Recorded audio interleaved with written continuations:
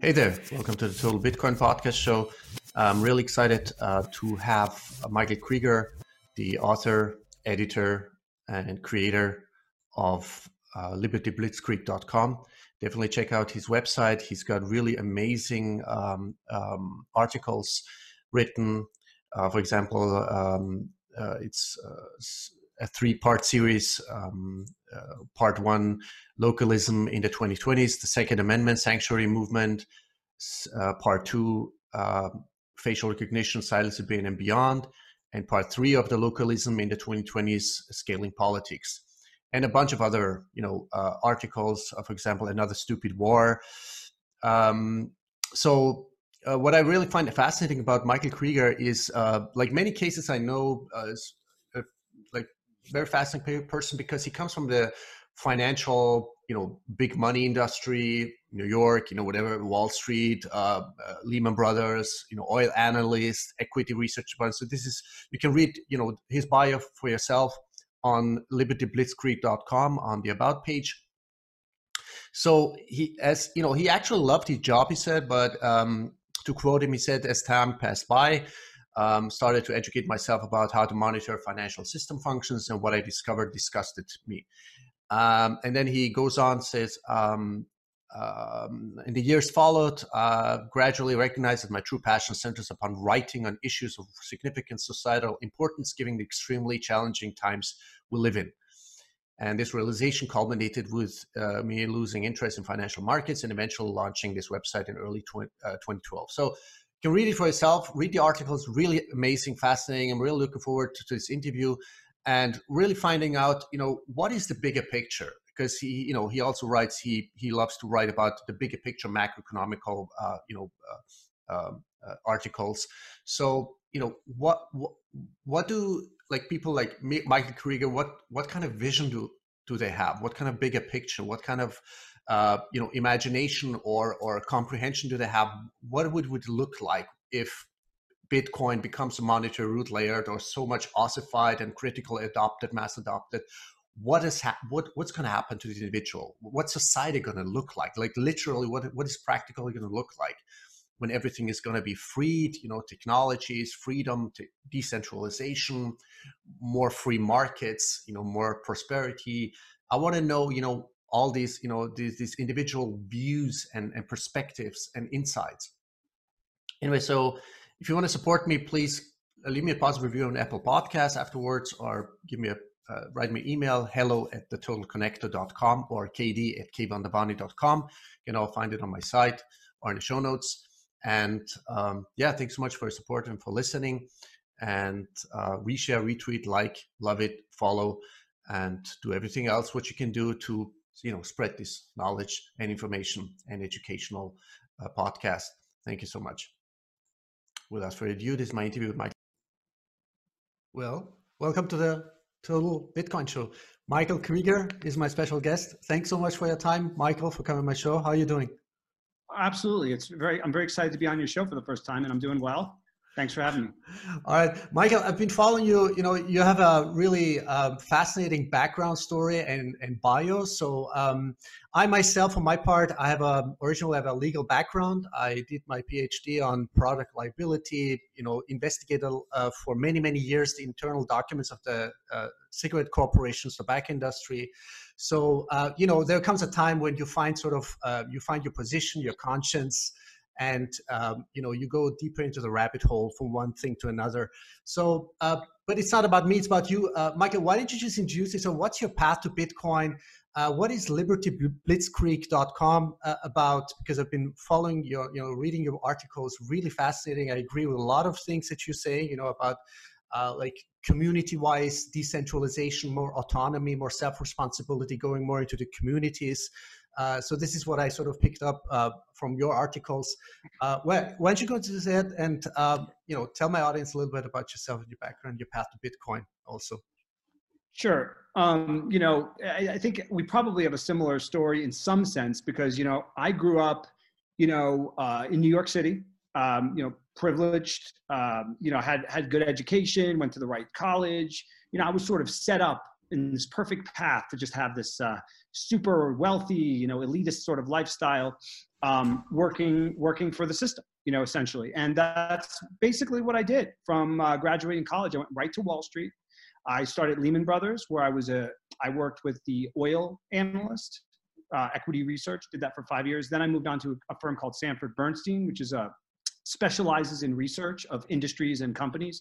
And there I went on a trading desk, and I did commodities in general. So not just oil, but, base metals, precious, we didn't really do much precious metals, but natural gas, the drilling companies, service companies, all of that stuff. And so I essentially had 10 years in finance, in the models, in accounting of the companies, trading, markets, as well as oil, and oil gives you a very geopolitical macro view of the world in a lot of different ways. You sort of opened your eyes to a lot of things.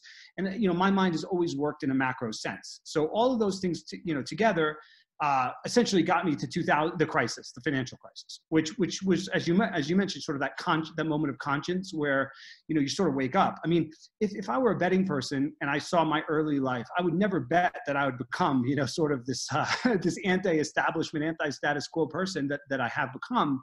It just didn't seem to fit. But something did break for me in that crisis period. I started to understand more and more when I saw the Federal Reserve and the government's reaction, right? The obsessive reaction, corrupt, criminal, I would say, reaction to the crisis, bailing out people like me, people I was sitting on a trading desk on Wall Street making a ridiculous amount of money for no real good reason, right? I mean, I came to realize why over time. I was, right, the Cantillon effect. I was close to the money spigot being on Wall Street. That's just how it works. And I was in a favored industry, an industry in a financialized economy, the money goes there. It's one of the places the money goes. It also goes to defense contractors, for example, to maintain empire, surveillance companies, all that stuff. But anyway, so with that background, when I saw the crisis, I started digging in, what is going on? How does the monetary system really work? Believe it or not, I would say 95% of the people I worked with on Wall Street had no idea how the monetary system works. I mean, now it's a little bit more known, but I'm telling you, back in 2009, people didn't even think about it. They weren't even questioning any of this stuff. They're just like making too much money and worried about their career. I was part of that. But I got curious, and the more curious I became, the more disgusted I became, essentially. I looked around me and I saw, there's all these people. They're now getting help from the government to maintain their careers, their money, while all the people that need help are not getting help. And I felt dirty about it. I just felt like I'm not getting, because so much of being on Wall Street, I'll tell you, and making good money like that at a young age is about ego. It's about stroking yourself and thinking you're great and you're better and you're this and you're that, whatever. It's part of human nature. It's part of what keeps people in that game. And that just dropped away from me at that point, because I realized, like, I'm not special. I'm not great. I'm just happen to be pretty good at a job that gets paid a lot of money. And I looked around me and I was like, all these people here, they're not special. They're just in the right seat, and the government is propping up their bonuses. And, for a lot of reasons, then it was not interesting to me anymore. So I ended up quitting in January 2010, and having no idea what I was going to be doing. And I still don't, to some degree, but I did know that I had something to say and that I couldn't continue along the path that was going on. So this is where Bitcoin sort of starts to come in. Now, at that point, when I left, I guess maybe Bitcoin just launched. I mean, it's interesting to see, because I left in January 2010. I think Bitcoin launched in January 2009. So it was almost exactly 1 year without me knowing about Bitcoin at this point that I left Wall Street. And I learned about Bitcoin pretty early, probably in 2011, I would say. I first heard about it, but my initial thing was, because I was into gold. I was very into gold, which was normal for me, given that I had given up on the monetary system and all that. So I was, but I couldn't make sense of Bitcoin when I first heard of it. I was like, okay, well, this seems interesting, but what? I don't have a tech background, and I didn't have the time or will at the moment to dig into it. But come 2012, I was already very much in the rabbit hole of it's not just finance, it's everything that's corrupt around me. It's every single industry I looked into, whether it was healthcare, defense, big tech, it was all dirty. I mean, really dirty, evil, quite frankly. And I realized the problem was much bigger than just finance. It was the whole thing was corrupt to the core, intentionally so, and designed to benefit a small group of people. So at this point, I, was already into, Assange and WikiLeaks and the work that they were doing. And I read an article describing how WikiLeaks was able to get around the PayPal and bank blockade, receiving donations by Bitcoin. And this was like that light bulb moment for me, where I was like, okay, this is real. Okay, because it's not just theoretical now. This is having an actual impact on resistance, essentially, on journalism. This technology, and then I asked my good friend who's very, very techie, very much in that world. I said, let's talk about this. What is this? How do you use it? Is this real? Is it government conspiracy? All that stuff. And he walked me through it, set me up with a wallet. At the time it was, I think, multi-bit. And by the way, at that time there were two ways to buy Bitcoin. It was Bit Instant, or at least that I knew of, Bit Instant, and Mt. Gox. And so soon after that, I wrote about it for the first time publicly in August 2012. And I said, the post was something like a way to fight back against financial terrorists, Bitcoin, and it talked about what I just discussed. I went on to figure out how to send some money to Japan, and I bought some Bitcoin at Mt. Gox. By the way, when I was at the bank sending a wire to Japan, I remember thinking to myself, like, what am I doing? What am I doing? This is the stupidest thing I've ever done. And it ended up being the smartest. But, and of course, like everybody, I wish I had done more. But that was the journey. That was the beginning of it. And so I came into it from a spot in that a lot of people say they learn about the financial system through Bitcoin. So they hear about Bitcoin, they find it interesting, and then they figure out how corrupt the system is. I came from Wall Street knowing full well how rotten the system was. And Bitcoin, to me, when I learned about it, was sort of like, okay, this is what I've been waiting for, right. Thankfully. And from that moment, I will say from like 2009, right, to 2012, when I really started getting into Bitcoin, I was in a hole, a dark place. It was like, I don't see a way out of this. This is bad. What are we going to do? I couldn't see a way out. But then when Bitcoin came, I was like, okay, there is a way out. There is, something is happening. Things are happening. And then I was able to develop a more optimistic outlook in general, because I knew that Bitcoin was being worked on all along behind the scenes. And so if that's the case, there's stuff right now as we're talking being worked on behind the scenes by smart people that know how bad things are. And the good news is way more people know how bad things are now than they did 10 years ago. So I'm expecting, in the next 10, 20 years, a lot of new things to come out, not in the realm of cryptocurrency, but in the realm of all sorts of other things that will, I think, change the world after a very rough period. I do think we're entering a tricky period, but I'm sort of a medium to long-term optimist, but a short-term, I'm pretty nervous. You know what I find funny, because we hear so many stories, whether now you are a techie or Austrian economist, or so many genius people out there like Andreas Antonopoulos, Safed Anamus, they all brush it away, like ignored it at first. Because right. Either they didn't understand really how it works, or the money, or they didn't. People are like myself. I had to learn, where does money come from? We never learned that in school. So exactly. When you understood like the monetary properties, the total decentralized nature of Bitcoin, like what kind of vision did you have? What was like the aha moment where you said, oh wow, this is like whatever, the absolute limited scarcity of Bitcoin, whatever it was? What was it? Yeah, well, okay. So as I said, that first moment was when I saw a practical use case in something I cared about, which is journalism, right? WikiLeaks. So then I knew it was powerful. But then the next thing was when I actually received, because people had said to me, I want to give you Bitcoin, for your work, take Bitcoin donations, when it was $10. And so I said, okay, let me do this. So then I set up the wallet, as I said, I received some donations, and that's when that was the next step for me. Because when I actually used it and I started to understand, well, I have these private keys that are under my control, and I can move this value anywhere in the world without a third party. And then I did it, right? I actually did it, having it sent to me and then me, sending it elsewhere. Then it was like, that was the next level. I understood the power of it, that nobody was doing it for me. Nobody, I didn't have to, there was no call center, there was no company, Bitcoin company. And so what that did for me was, beyond the monetary, right, stuff, which is important, Bitcoin to me is a teacher. beyond Bitcoin. Right, it teaches us, I think, how we need to think about the world in general going forward. Not just decentralization, but well, decentralization is inherent in this, but concentrations of power. Okay, the less concentrations of power that exist, the better. And in the case of Bitcoin, where nobody, right, no company and no CEO or government has the power, is the best, particularly in something like money. And so I think these lessons can be applied to all sorts of different things. And, you know, as you mentioned recently, I'm in the middle of writing a series on localism right now. I just published part 3, which was more of a political philosophy essay this past Tuesday. Yeah, it's really awesome, the articles, by the way. So it's the 3 pieces, like localism in the 2020s, the Second Amendment sanctuary movement. The second part is facial recognition, psilocybin and beyond, which I really find fascinating.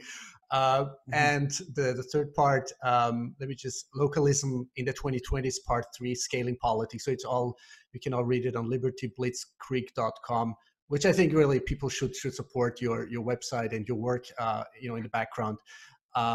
Yeah, I'm sorry to interrupt you, but I really find it fascinating because it all ties into, you know, because when I ask people, like, what is your vision, like, once like imagining or understanding that Bitcoin is the, you know, the foundational monetary root layering, what is the, you know, the bigger picture, what is the bigger vision behind Bitcoin? And only few people can really like explain to me what kind of you know, consequences, positive consequences that can have on every structure we can think of. Yes. Yeah, exactly. So if we're talking about localism, when people first hear it, they think, oh, you know, they think back to, let's say, like the Middle Ages or Dark Ages, and, you know, you have all these fiefdoms and they're fighting constantly and killing each other for land.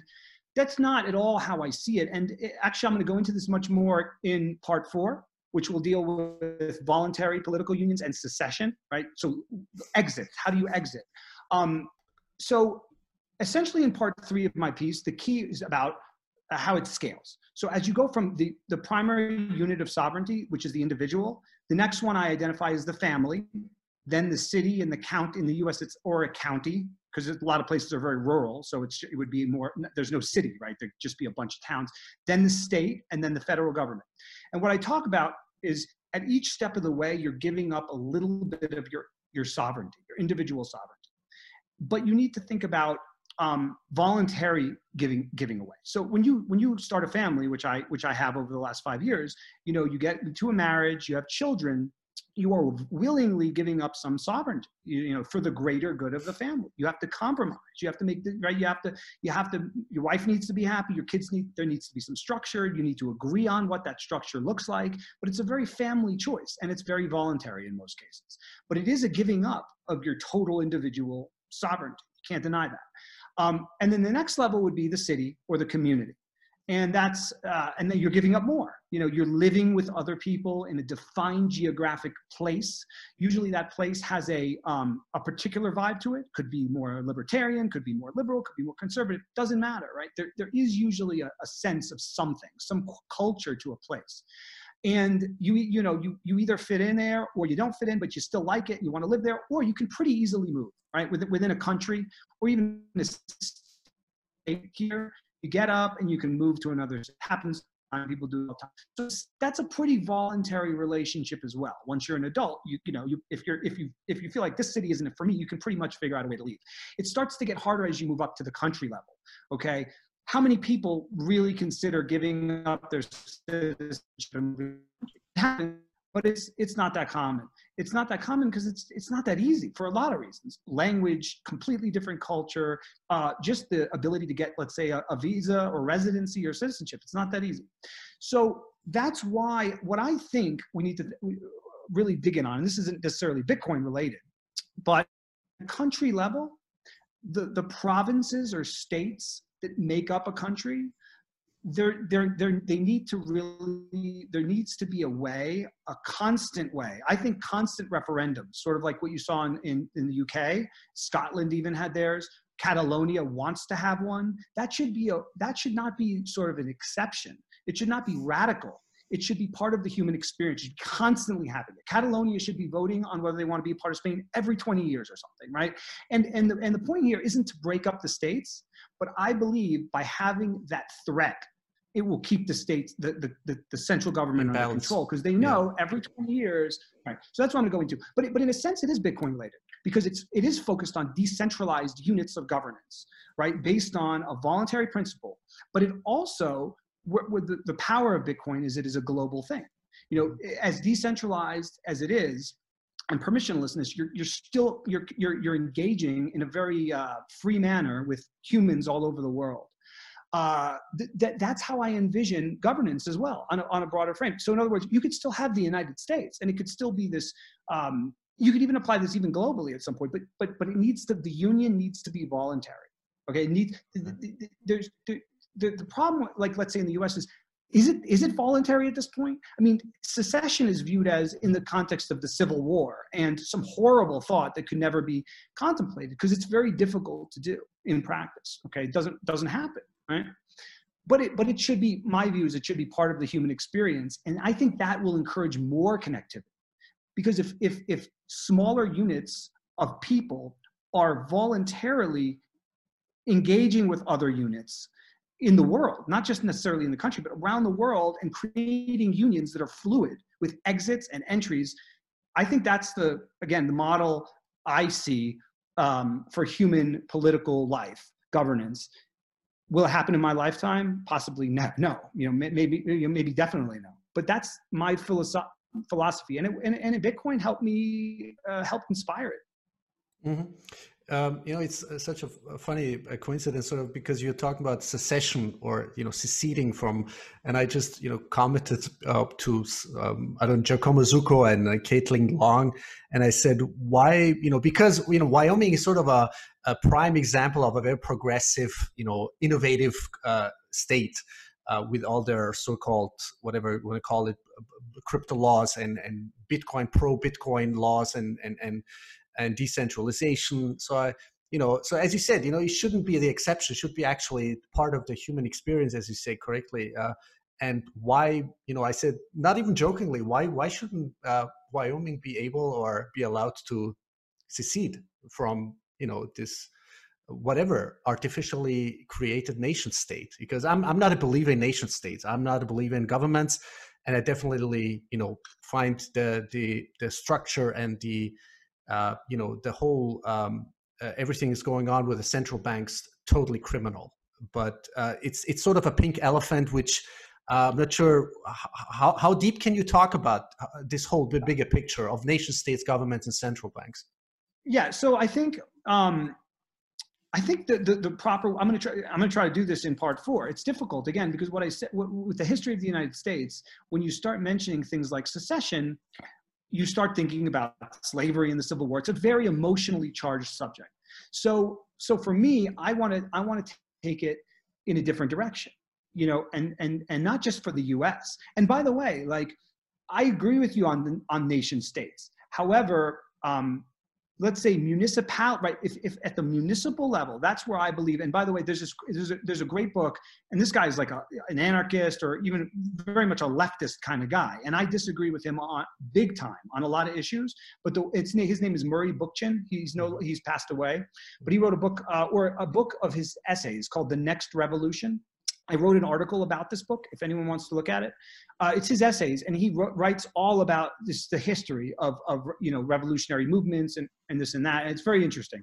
But where his final conclusion, and one I agree with, is that the political life of a human should be centered at the city or municipal level. That is where almost everything should be done. And it's like this quote I put in my last piece, like Chesterton quote, keep the politicians close enough so that you can kick them. And I think that's the idea here.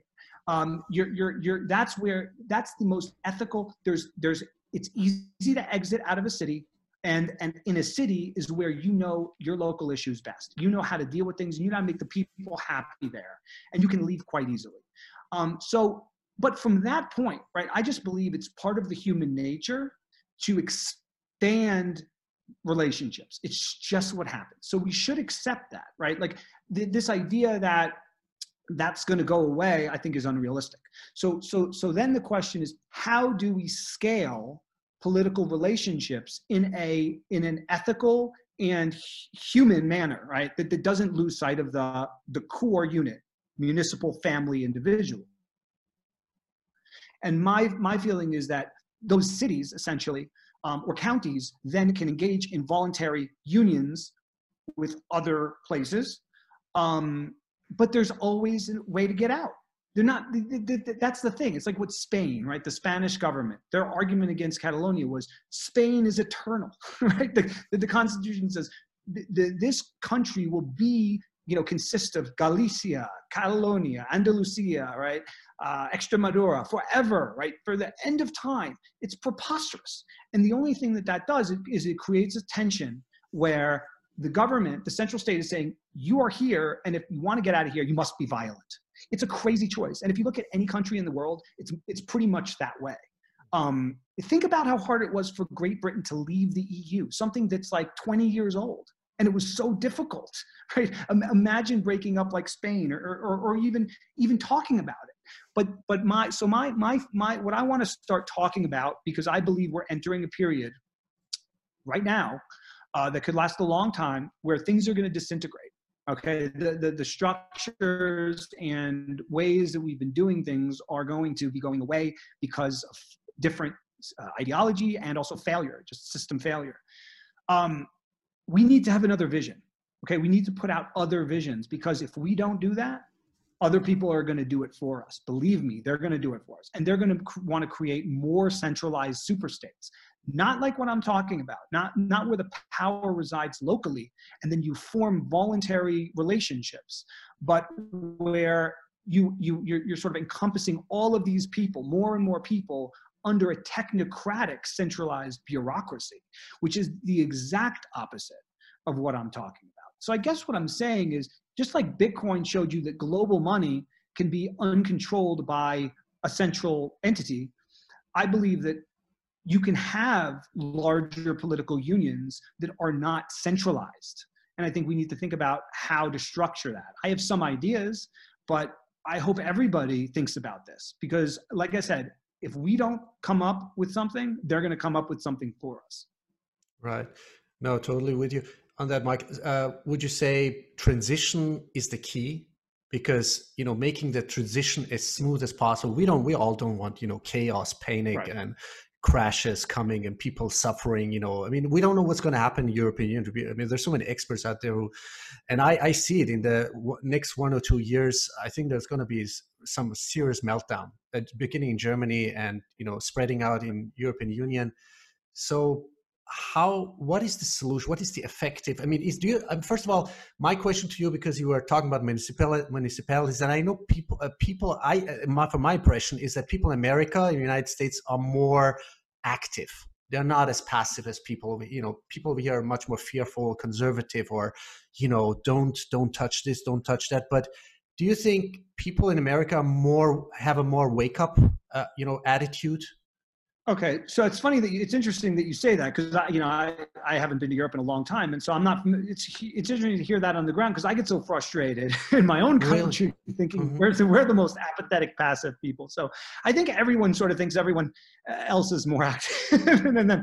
But I will say this: what we do have in the United States, and I don't know how familiar you are with our Constitution, right, which is still supposed to be the founding document, but I'll run over it real quick for maybe some of the European listeners who are less familiar. I think that's where it comes from, that maybe there is more willingness to shake things up here, because the founding document, right, and we don't follow it at all, so I just want everyone to be clear, the U.S. is an imperial, what I call is imperial oligarchy. Right, it's like Rome. There's no freedom in an imperial oligarchy. There's no decentralization, really. There's just, it's centralized by definition, okay? And it's becoming more decentralized. However, we still have this thing called the US Constitution, which our leaders have to pay lip service to, because legally, structurally, that is America. That is the country. So that's where I think where maybe you might not, we have an opening. I can come out and say, wait a minute, you swear an oath to this document. So let's talk about this document. It's like when people say, well, you're anti-American, you're not patriotic. I'm like, okay, well, you tell me what America is. Is America bombs? or is it the Constitution? It's the Constitution. So if you dig into that, what the founders did, right, which I agree with, but we can build on it even more and make it more decentralized, right, more voluntary, was do two things.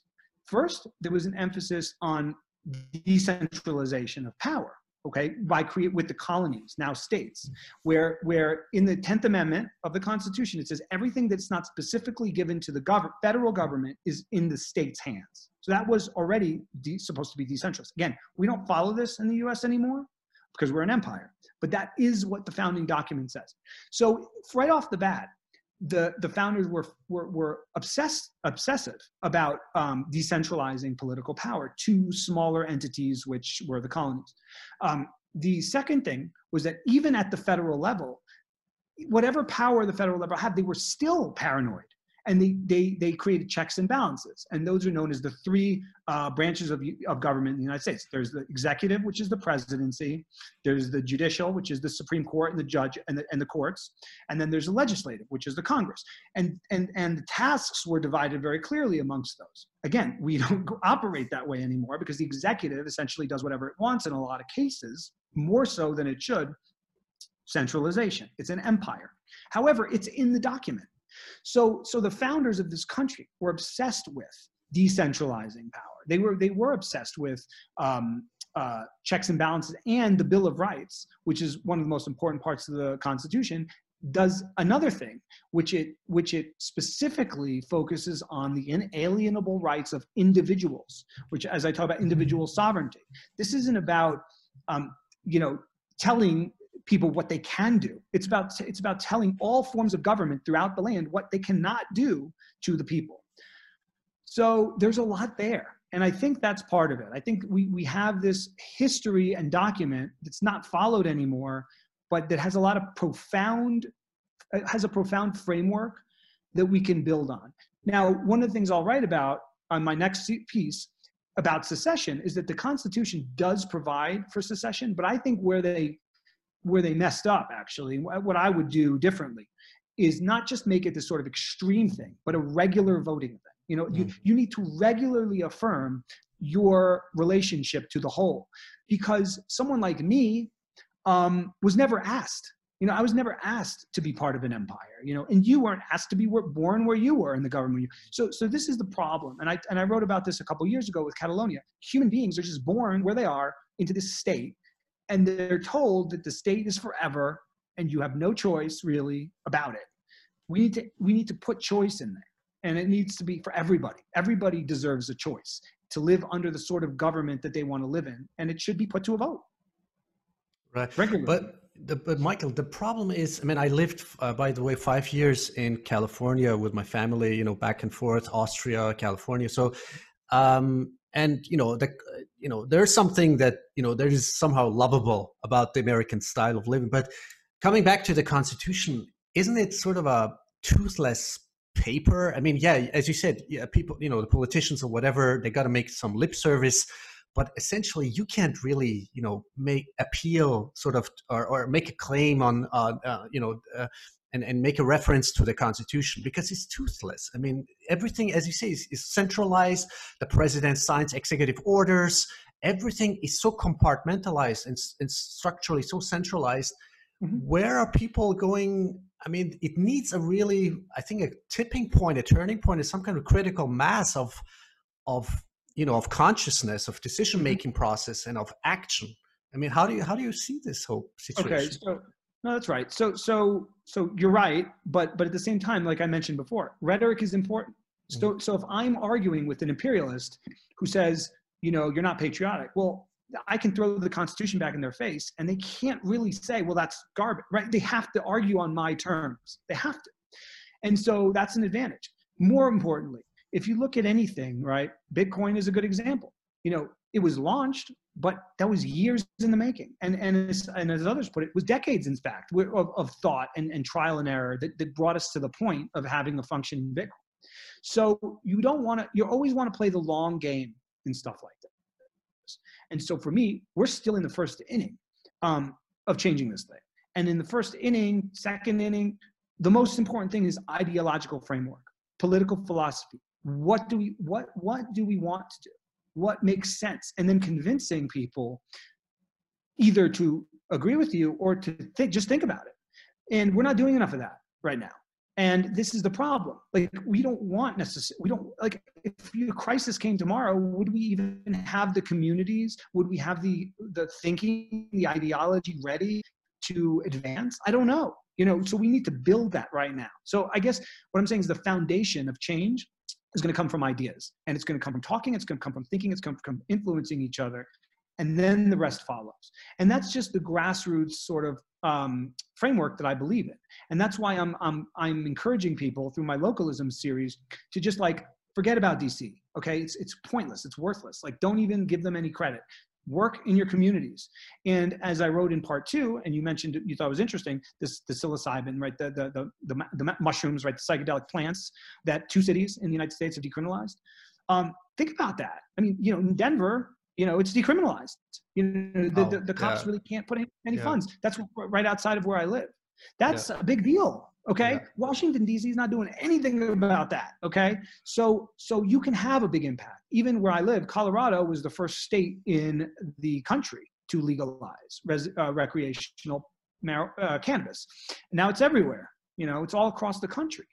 And Washington, D.C. didn't do anything to make that happen. They were pretty upset for a while, and people thought that they were going to crack down, but they didn't, because it's the will of the people at the grassroots. I can't emphasize that enough.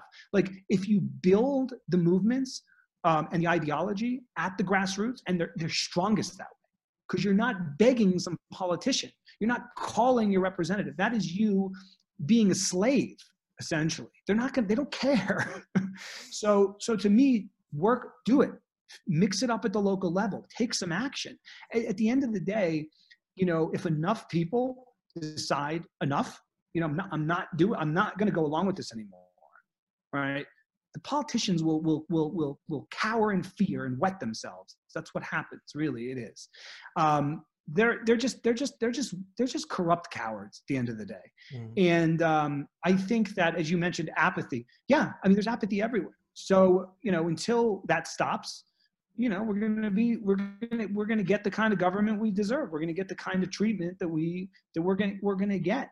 Someone said to me this the other day. They're like, well, when are we going to just stand up and revolt? And I was like, okay, well, what do you mean by revolt? You really think like taking guns and it's the stupidest thing. I mean, yes, like if someone's coming to your home and you need to defend yourself, whatever. Okay. But we haven't tried anything yet that we can do. I mean, where's the big boycott movement of big companies, let's say? You know what I mean? Like, Facebook is a clear and present, pernicious, disgusting force in the world. And, you hear quit Facebook, but I mean, I deleted Facebook. Nobody, most people didn't. So again, we're not serious yet. Some of us are serious, but most people aren't serious. And you mentioned consciousness. So I don't know if you read this series. It's probably my favorite series I've ever written. It's on spiral dynamics. Are you familiar with spiral dynamics? No, what's that? You'd probably like it. So it's a theory of the evolution of consciousness. It's been around since the 70s. And it's the idea that consciousness actually can evolve within humans. It's not something you can make happen, sort of something that just sort of happens for whatever reason. And there are different sort of levels of this. And one of the guys who's big in this is this guy, Ken Wilber. And, his theory has been that once there's first tier thinking and second tier thinking. I'm not going to get all into it because it's going to confuse everybody, but you should read the series. Just go to my website and type in Spiral Dynamics, 5-part series. He thinks that once 10% of the world population is on the second tier of thinking, that the whole world will essentially change.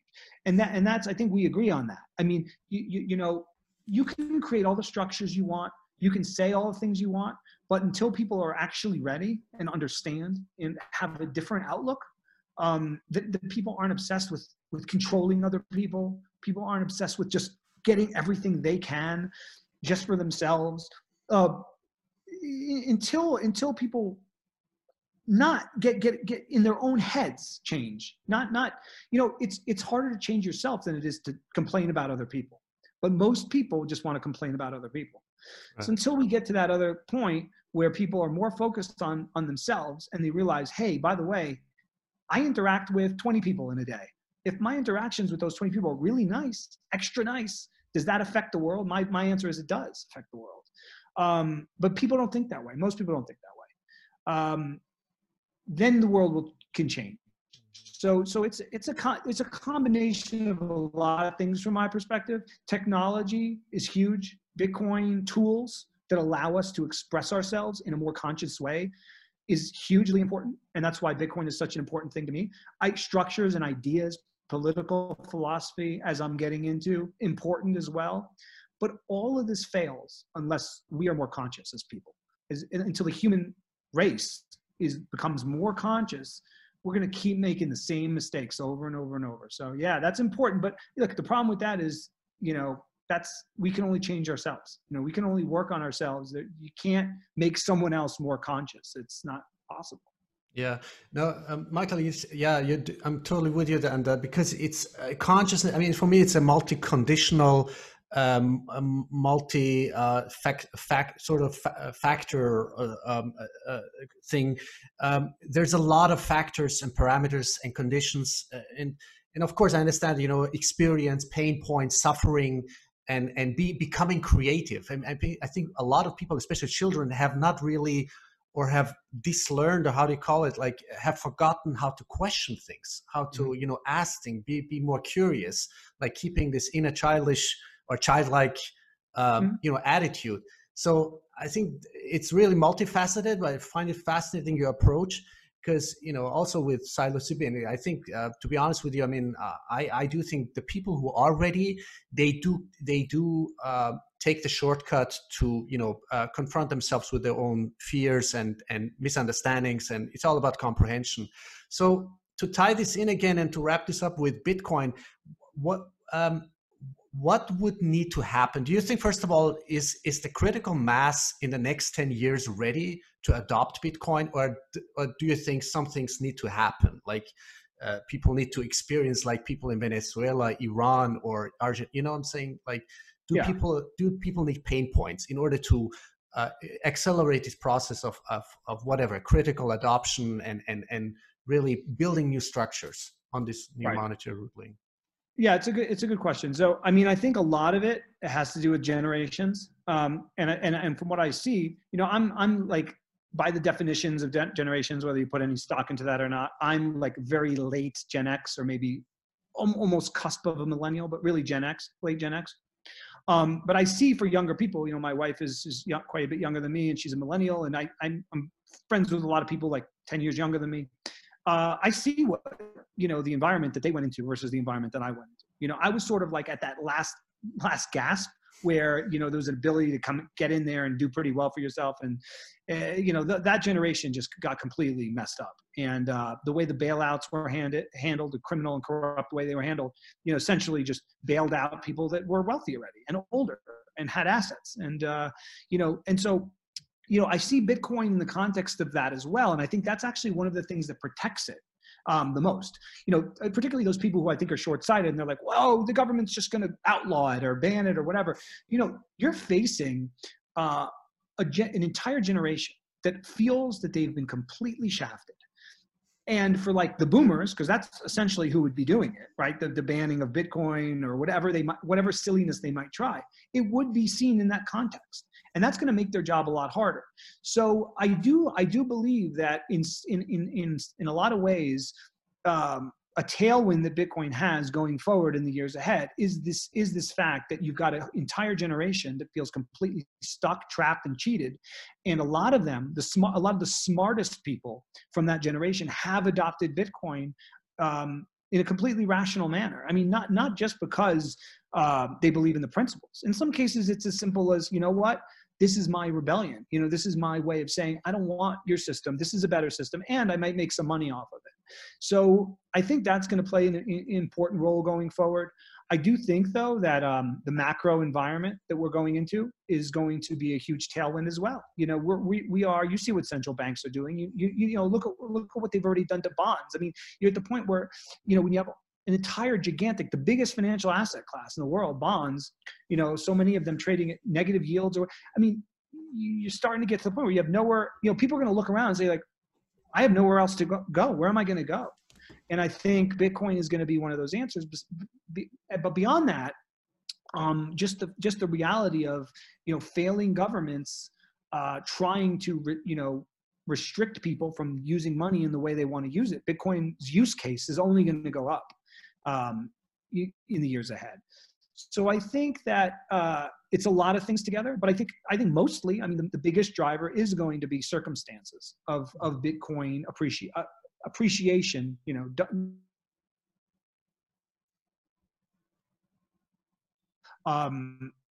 I still have a lot of friends in the financial industry, traditional financial industry, and I do podcasts with them and interviews. One of the more recent ones I did was with this guy, very smart person. He gets everything. He's heard about Bitcoin forever. It aligns with his philosophy, but he just never pulled the trigger. And then I did a podcast with him, and he said, "You know what? I'm in now. I'm gonna put a little bit in, not 1% or whatever of his assets, but I convinced him. But what's interesting to me about that was, there's still so much low-hanging fruit of people to come around.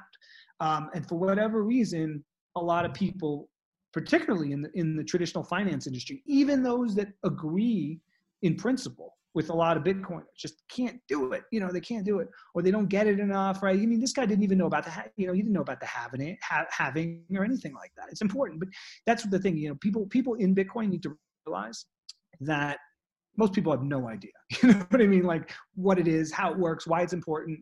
And so, yeah, I think what's going to create more critical adoption and appreciation for it is all these people. And it's the vast majority. When you ask someone, have you heard about Bitcoin?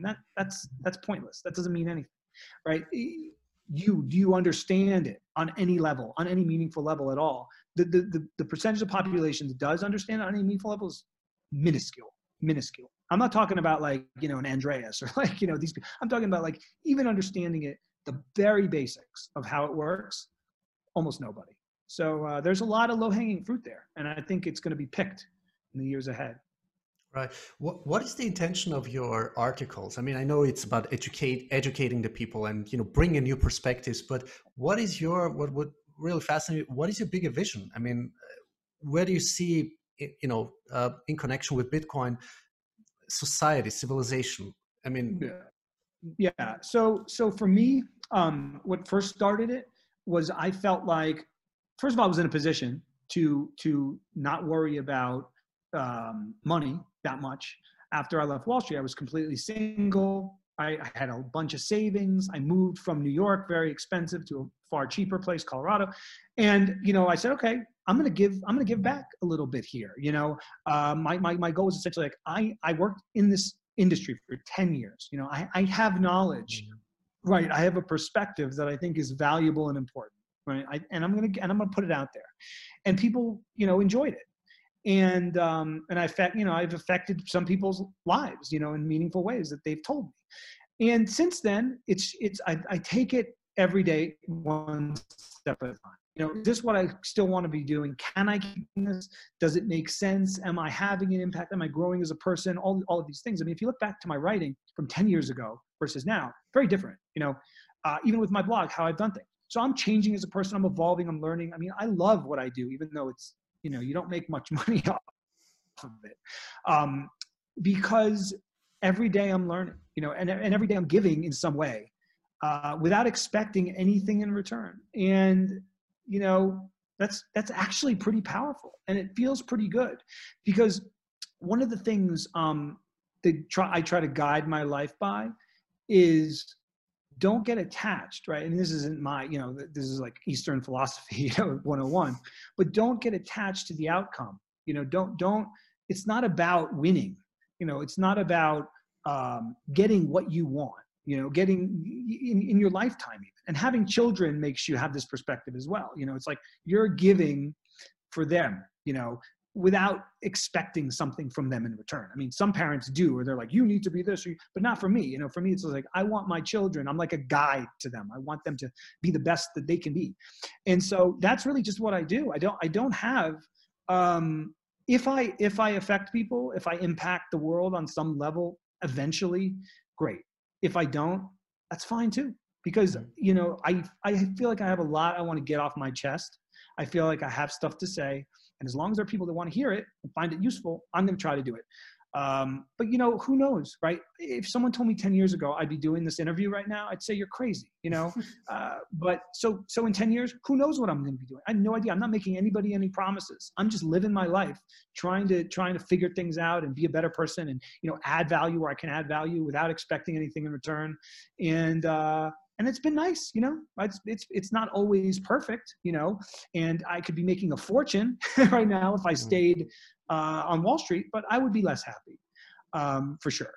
And, I discovered a lot of things I didn't know growing up in New York City that I like. I was very disconnected from nature growing up in Manhattan. If you've ever been there, you know what it's like. Yeah. You can't see besides the the Central Park. Besides the Central Park. Right, exactly. But it's which is beautiful, but it's a very manufactured green space. Right. Now I'm in the mountain, right on the foothills of the mountains.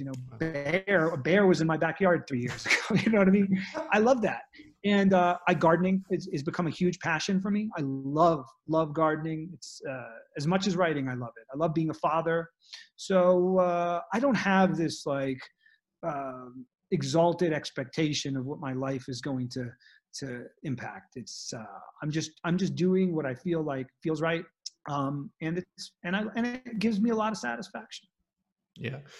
Michael, thank you so much for your time. I really appreciate your work. I think you're great contribution to what do we call it? Evolution, right? I mean, because I always say we don't have time for revolutions. It's really time for evolution, because we really to I don't know, process a lot of things, but have a new way of thinking and perspective and build new structures. And I eventually, that's my hope, a lot of things that have been suppressed will come to the surface, especially positive ones, technologies, like serving humanity. So eventually this is where I see Bitcoin. This is why I'm asking you this, what is your vision? And besides, the monetary, economic, financial structure, what is beyond Bitcoin? What happens when Bitcoin really is rooted into the structure of our civilization? So, I'm really looking forward to your next article, Michael. Anything else, like any information besides your website, libertyblitzkrieg.com? Okay, yeah. So really, libertyblitzkrieg.com is where I've been writing for almost a decade, since 2012. I don't have any ads on the site. I don't have any sponsor, like corporate or whatever sponsors. It's donations. So if you like what I do or say or anything, you can feel free. If not, that's fine too. You can just go to my support page. And also very active on Twitter at Liberty Blitz. I tweet all the time. That's really where I'm putting a lot on the blog usually. So that's where you can find my stuff, and I hope people check it out. And that Spiral Dynamics, I think that's another series that people really could get into it. A lot of people, either you're going to think it's great and it's going to change your way of thinking, or you're going to think it's complete nonsense. Either way, check it out. Either way, we learn. Yeah. Anyway, Michael, thank you so much. I'm looking forward to reading more stuff of yours and hopefully getting back to you soon. In the near future. Sure. Thanks. Yeah, I enjoy this. All right, Michael. Have a good day. Thank you. Bye-bye. Hey, so how'd you love this interview? I found it amazingly fascinating. Sorry about the, a couple of times the glitches. This is why really I wouldn't need more financial support, ethical sponsoring, so I can do, highest quality video and audio quality, live, personal, face-to-face interview. So hope you loved it. I'm going to put all the additional information and resources and articles of Michael Krieger in the show notes.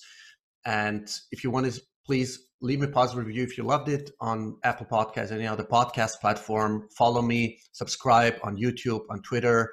That would really help me. And retweet, reshare, whatever you can do. Really appreciate your support and listening.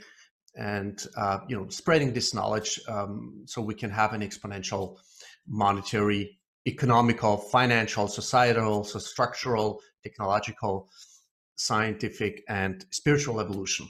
This is what we need. We need really true freedom, and this is only this can only be done through a process of creating consciousness and knowledge and wisdom and connecting it all together, connecting the dots. That's why, it's called also the Total Connector Show.